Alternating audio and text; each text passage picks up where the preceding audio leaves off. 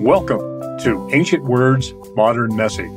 I'm your host, Roger Womble. The past is a mirror, and the more we examine what came before us, the more we can understand where we are heading.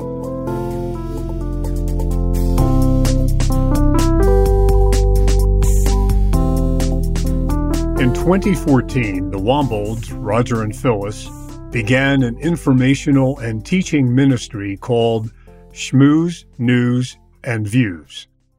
Over the years, Schmooze, as it is affectionately known, has grown numerically and in popularity, with over 20 churches represented in attendance.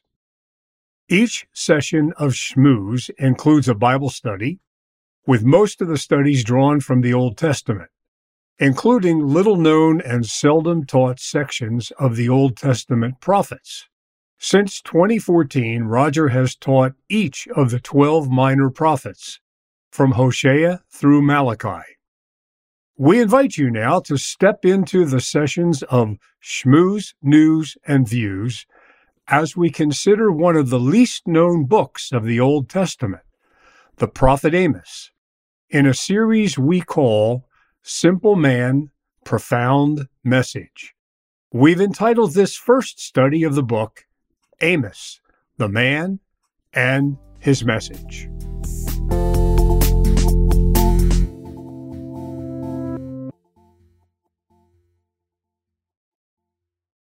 And as I said, we're going to be looking at the book of Amos, which actually is 9 chapters. If you would continue to pass those pages of notes around, please. And we'll be looking at those notes as well as the text, which there are 2 pages of the sheet of the text there. And since this is our 9th series of Schmooze, News, and Views, you might be interested to know that we have covered most of the minor prophets in these 9 series. Remember that there are 12 books of the Old Testament, 12 books that are identified as the minor prophets. Remember, and I know you all know this, don't be insulted by my quick review, but remember they are called the minor prophets not because they are less important, but because they are shorter. It's that simple. There are 12 books of prophetic writings in the Old Testament that are shorter than the major prophets. The major prophets would be books like Isaiah and Jeremiah and Ezekiel. And those would be the major prophets that are much larger. These 12 books are much shorter, thus being the minor prophets. So far, by way of review, what we've covered, and since you were, those of you who were with us from the beginning, you know all about this stuff, because thus far we have considered, incidentally, remember the 12 are Hosea, Joel, Amos, Obadiah, Jonah, Micah, Nahum, Habakkuk, Zephaniah, Haggai, Zechariah, Malachi. Those are the 12. And so those are the last 12 books, essentially, of the Old Testament, those 12 minor prophets. Thus far, we have studied Zephaniah, Habakkuk, Malachi, Micah, Joel. We took a little breather and then went to the book of Hebrews, and then came back to the book of Haggai, the book of Obadiah, the book of Jonah, and the book of Nahum, and now we're considering the book of Amos. If you happen to mention to a friend that you're attending a meeting where there is a Bible study and you're studying the book of Amos, don't be surprised if your friend says, "I didn't know there was a book like that in the Bible." Because Amos is not one of those books that is commonly studied, but at the same time, the minor prophets are not commonly studied, which is why I've decided that in these sessions, we're going to study them. And the book of Amos certainly is no exception to that. As we jump right in, let's begin with the consideration. Incidentally, do you all have a copy of the page of notes and the text? Thank you. Very good. Thanks, Son, for helping with that. Okay, let's just jump in by considering a little bit about the man Amos, who is clearly identified as the writer of this book. And what we learn from Amos chapter 1, verse 1, which says this: "The words of Amos, who was among the shepherds of Tekoa." The words of Amos, who was among the shepherds of Tekoa. We learn, first of all, that his home was Tekoa. Tekoa is a biblical city located about 5 miles southeast of Bethlehem. Bethlehem, not far from Jerusalem. In fact, when we tour Israel, we take a quick trip to Bethlehem. It's about a 15-minute bus drive from Jerusalem to Bethlehem. And about 5 miles southeast of Bethlehem is the ancient city of Tekoa, which is identified as the home of Amos. His occupation, we learn very quickly from Amos 1:1, was that of shepherd. I think in the Authorized Version and the King James Version, it says herdsman, if I'm not mistaken. But a better translation probably is this: a shepherd, someone who herded sheep. He was a shepherd. He also was a farmer. Now, you don't learn that from Amos 1:1, where it only says that he was a herdsman. But a little while later in the book of Amos, and I have the passage there before you, it's chapter 7, verse 14, where Amos is speaking to one of the religious leaders of his day, and this is what he says: I was no prophet, nor a prophet's son, but I was a herdsman, shepherd, and a dresser of sycamore figs. But the Lord took me from following the flock, and the Lord said to me, go prophesy to my people Israel. There he identifies himself not only as a herdsman or a shepherd, but as a dresser of sycamore figs. Most of you would say, a dresser of a sycamore tree? Why would you do that? Well, you know, it's a little difficult sometimes to find the equivalent in our flora and fauna of Middle Eastern trees and vegetation. And the word that is translated sycamore here refers to a tree that actually did produce figs. And so he was a shepherd, a herdsman, and a farmer. And we learn that from those two passages. Something else we learn from the passage I just read to you from Amos chapter 7, verse 14, is that his qualifications as a prophet were not formal, but rather were spiritual. Not formal, but rather spiritual. It's a very fascinating statement. We'll look at it later on when Amos is really confronted by the number one religious leader in the northern kingdom of Israel. And in responding to the accusations and the charges of that religious leader concerning what he as a prophet was saying to the northern kingdom of Israel, this is what Amos says. He says, I was, referring to his call to be a prophet. He says, I was no prophet, nor a prophet's son. In other words, I don't come from a minister's family. I don't come from a professional clergy family. I wasn't a prophet. I was just a shepherd and a farmer. And I'm not a prophet's son. My daddy wasn't a preacher. I'm not the son of a preacher man. And he says, I have no official qualifications other than this. And it is, the Lord took me from following the flock, and the Lord, that's Jehovah, by the way. That's why it's in capital L, capital O, capital R, capital D, Yahweh, Jehovah. The Lord said to me, go prophesy to my people Israel. That is his qualification. Not his pedigree, but the fact that God called him and told him, this is what I want you to say. In a small way, I can relate to that. Because I have to tell you, after all these years of being in ministry and preaching and teaching the Word of God, I don't understand what I'm doing up here. I'm not someone who is the son of a preacher man. My dad went to 8th grade and he was a garage worker.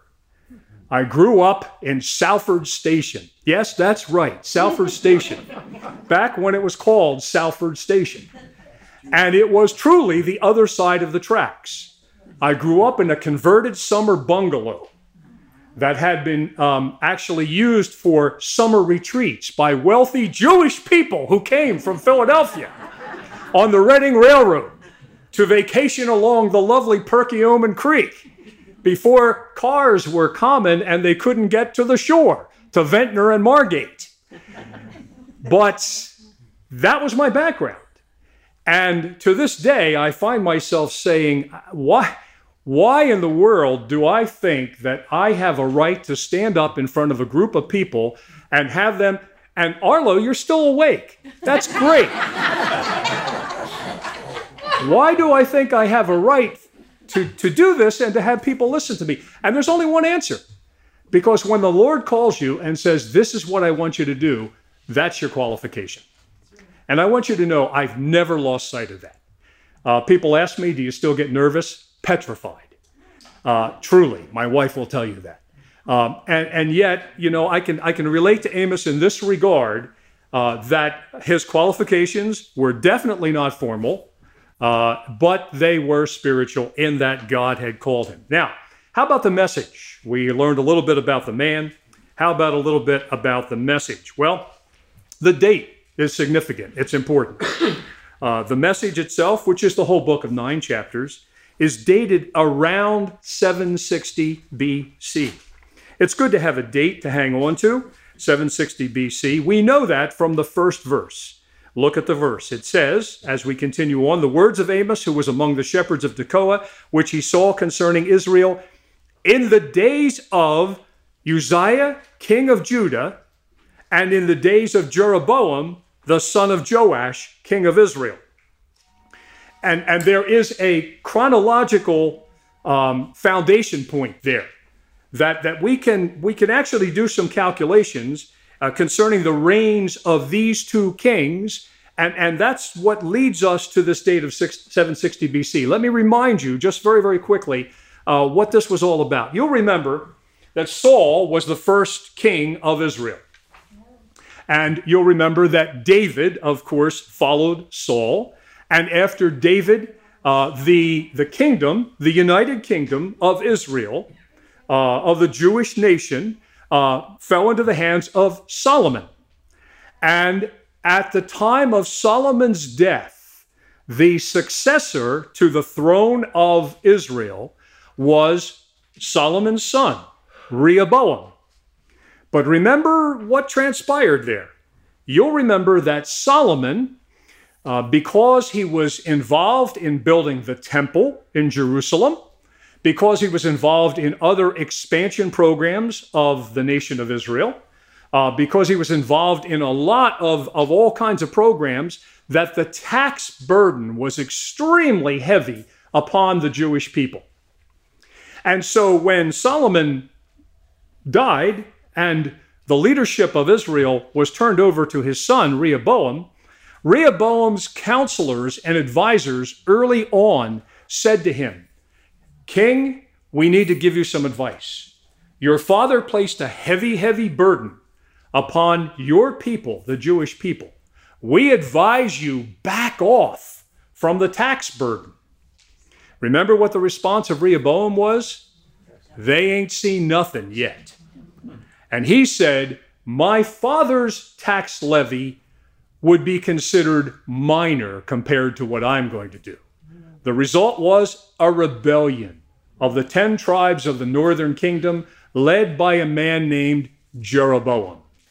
And from that time onward, there was a northern kingdom of Israel consisting of 10 tribes and a southern kingdom of Israel consisting of 2 tribes, the tribes of Benjamin and Judah. Now, that's what's in view here when it says that Amos prophesied in the days of Uzziah. He was king of the southern kingdom of Judah. And in the days of Jeroboam, he was the king. Now, this is Jeroboam the second, not the one who led the rebellion. Jeroboam the second, in the days of Jeroboam, the son of Joash.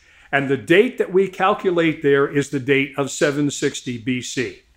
There's another interesting little time peg there, and that is, it goes on to say in verse 1, 2 years before the earthquake. 2 years before the earthquake. Obviously, there was an earthquake that was widely known, and Amos is actually identifying his prophetic time as being 2 years before the earthquake. Let me just take a little bit of a side path and read a passage to you from the book of Zechariah. You probably don't have your Bible in front of you. That's fine. Let me read these verses to you. Zechariah chapter 14 talks about the glorious return of Jesus to the earth. And remember, Jesus ascended into heaven from the Mount of Olives. And Zechariah chapter 14 says that when he comes back in power and glory, Jesus is going to touch down, if you will, on the same spot from which he left over 2,000 years ago on the Mount of Olives. Today, it's identified as the Mount of Ascension. There's a church there, the Mount of Ascension. But then there's a church everywhere in Israel. And so that spot is going to be the place to which Jesus comes back. And here's the description in Zechariah chapter 14, verse 4. And his feet shall stand in that day, Jesus, the Lord, his feet shall stand in that day upon the Mount of Olives, which is before Jerusalem on the east, and the Mount of Olives shall cleave in its midst toward the east and toward the west. That's an earthquake. And there shall be a very great valley, and half of the mountain shall remove toward the north, and half of it toward the south. And ye shall flee to the valley of the mountains, for the valley of the mountains shall reach unto Azel. Yea, ye shall flee as ye fled from before the earthquake in the days of Uzziah, king of Judah. And the Lord my God shall come, and all the saints with thee. It's interesting that Zechariah refers to that same earthquake in the days of Uzziah. By the way, Israel is situated on the Great Rift. There is a great, huge fault that runs from Southwest Asia all the way to East Africa. In Africa, there is an area known as the Rift Valley. And Israel is smack dab along that path of the rift. About every 100 years, there's a major earthquake in Israel. Let that sink in, those of you who are going with us for the tour. Now listen, I have more. You want to know when the last one was? 1927, which means we're in good shape. It's not going to happen for another 9 years. But there is a fault there. And so this was a major earthquake that was identified in the days of Uzziah. And as a result of that, there is the dating of the book around 760 BC. Now, what we've already learned is that Amos came actually from the southern kingdom. He lived in Tekoa, which is just south of Bethlehem, which is in the southern kingdom. But his commission was primarily to be a prophet to the northern kingdom of Israel. And we'll see later on in Amos chapter 7 how that kind of backfired on him, where this great religious leader of the northern kingdom says, why are you from the southern kingdom coming up here and telling us bad news? Why don't you go back home and tell bad news to your own people? But his commission was to the northern kingdom. It was directed primarily toward Israel, the northern kingdom. But secondarily, we'll see that he also has some words of prophecy directed toward Judah and the surrounding nations. You'll notice the message that is contained, especially in these first two chapters. The message of Amos the prophet is heavy on the inevitability of divine judgment against sin in any people, but especially God's judgment against sin in those spiritually privileged people. And once again, I have a verse there that is Amos chapter 3, verse 2. Look at it. God is speaking through Amos to Israel, the nation, the Jewish people. And this is what he says to the Jews in Amos chapter 3.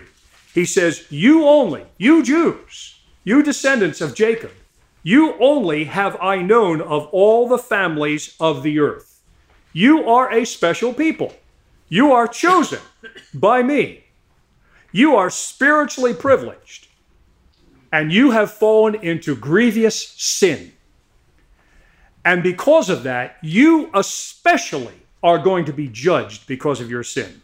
He goes on to say you only have I known of all the families in the earth. Therefore, I will punish you for all your iniquities. Now, that then leads us to just considering some of these words of judgment to people regarding their nation. Incidentally, notice verse 2. It says this, and he said, this is God speaking through Amos. He, Amos, said, the Lord roars from Zion.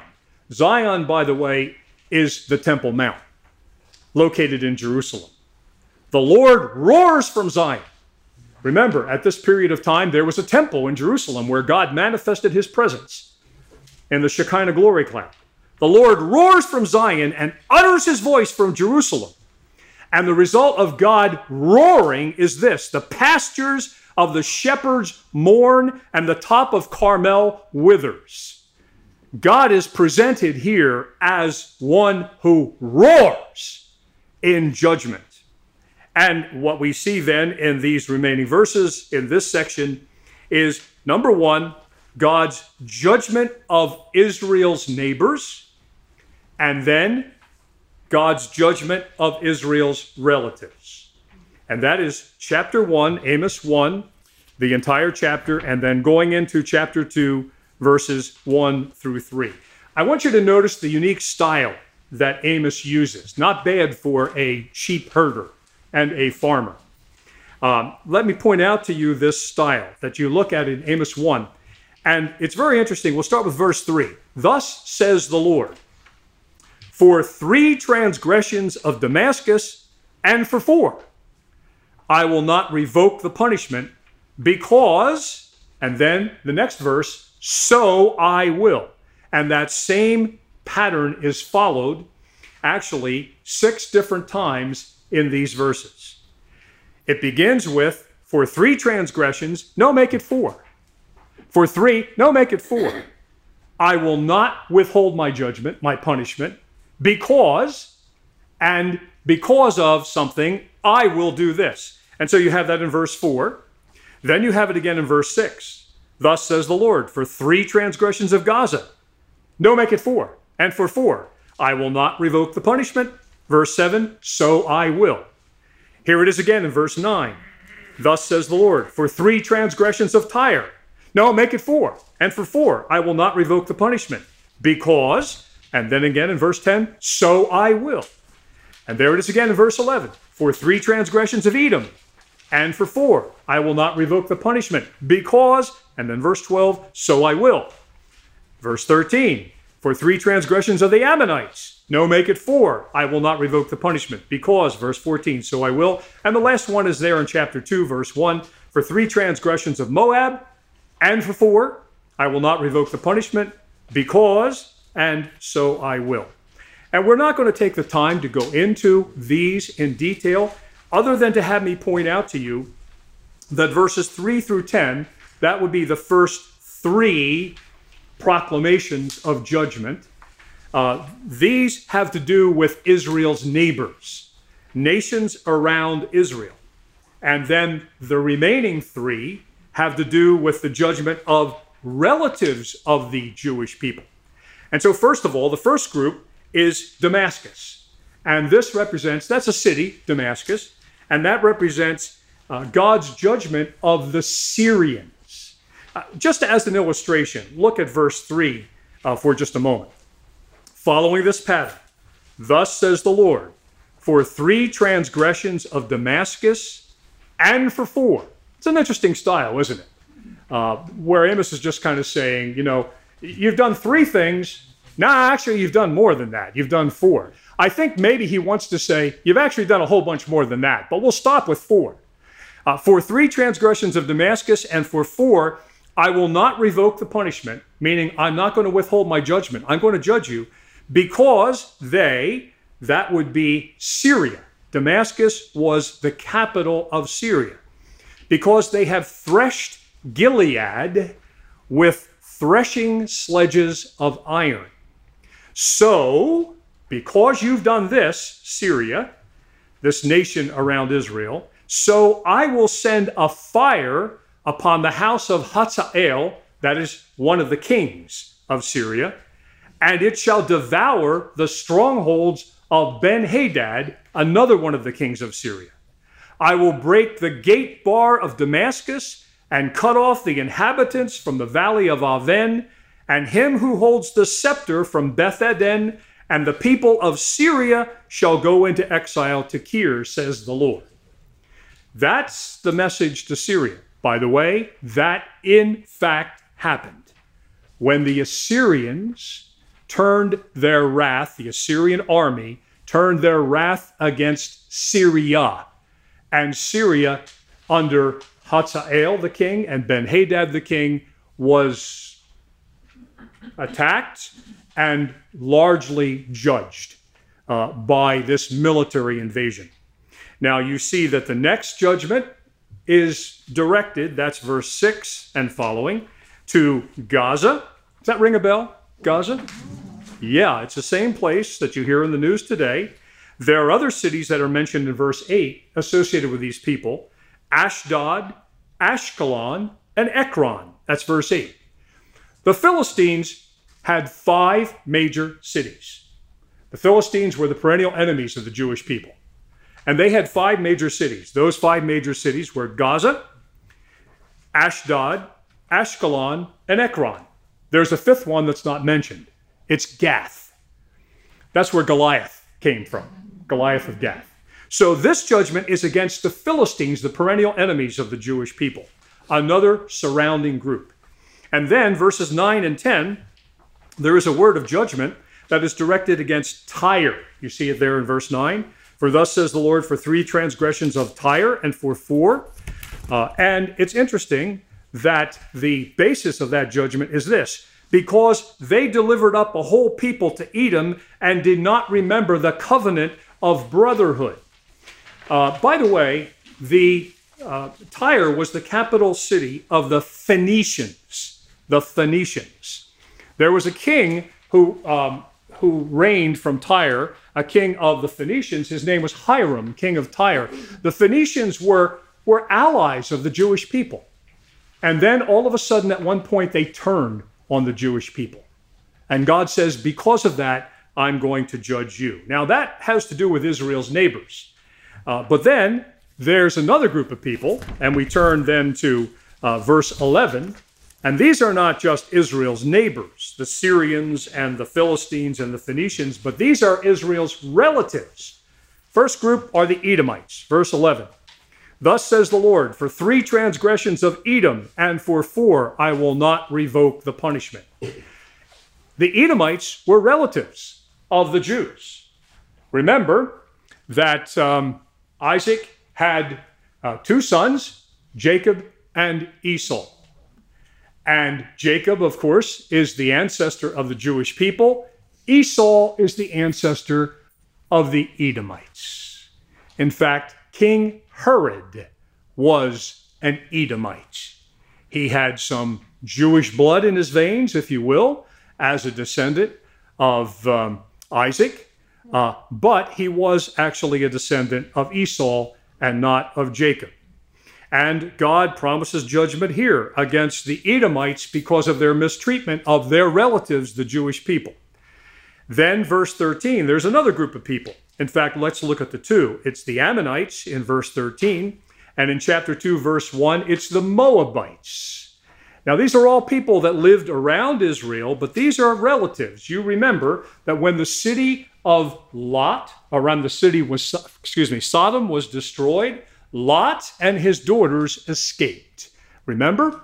Lot's wife was turned to a pillar of salt because she looked back at the city of Sodom and said, I really hate to leave this place. It was such a wonderful place to raise children. And she was turned into a pillar of salt. But remember that now, basically, the daughters of Lot say, what are we going to do for descendants?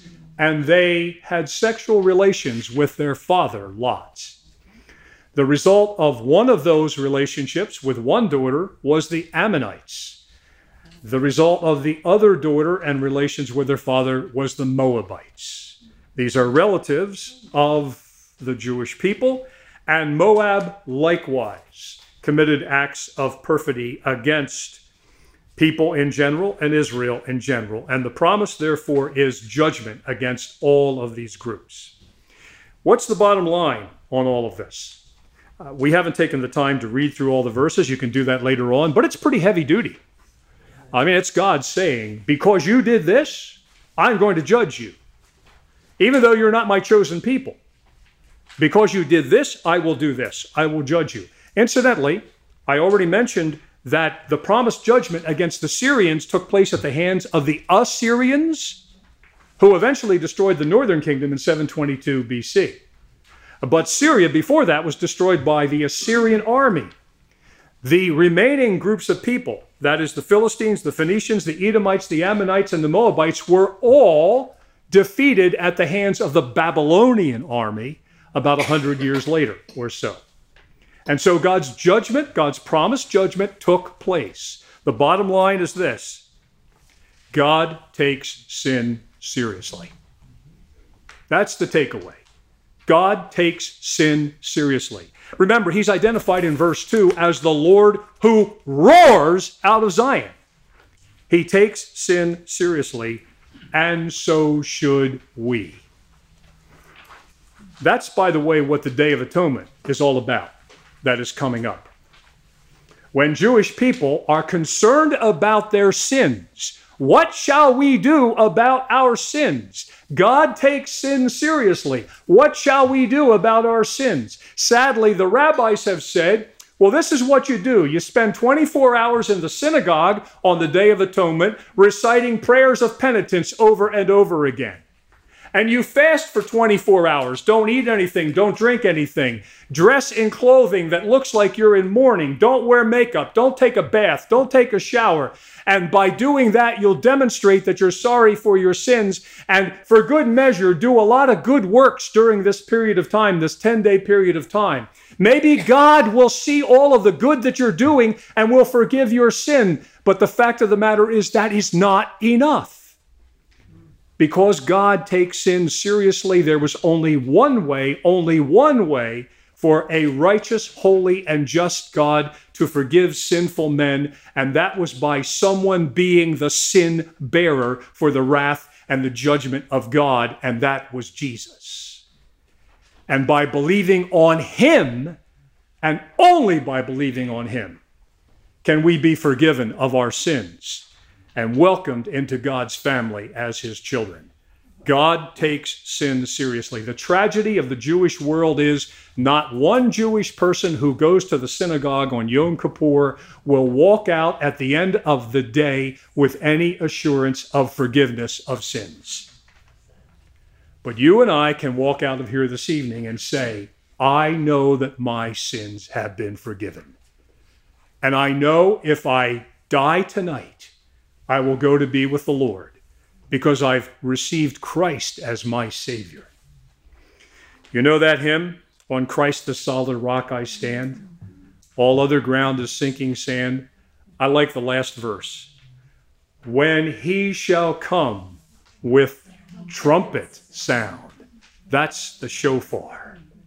When he shall come with trumpet sound, oh, may I then in him be found, dressed in his righteousness alone, faultless to stand before his throne. On Christ the solid rock I stand. All other ground is sinking sand. All other ground is sinking sand. And that's Amos chapter 1. Let's close with a word of prayer. God and Heavenly Father, thank you. How can we ever thank you? The answer is by spending all of eternity thanking you and praising you. But thank you that we can be assured of the forgiveness of our sins. The words of the prophets make it very clear that you take sins seriously. You are a holy, a righteous, a just God. And you will not turn your head. You will not overlook sin. Sin has to be judged. And that's why Jesus came as our Kippur, our atonement. Thank you, Father, that by believing in him, we can indeed be forgiven of our sins and assured of eternity with you.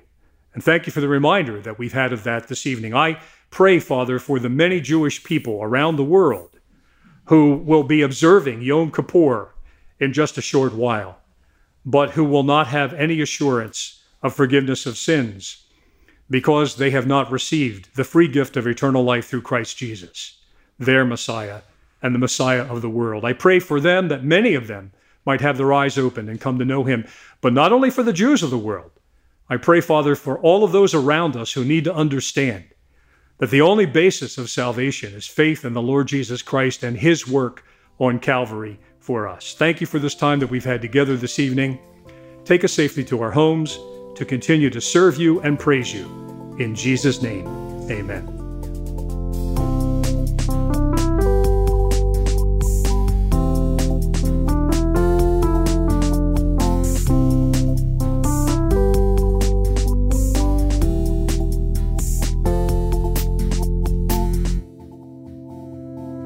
Thanks for listening to Ancient Words, Modern Message. You can expect a new episode every other Monday, so please join us again.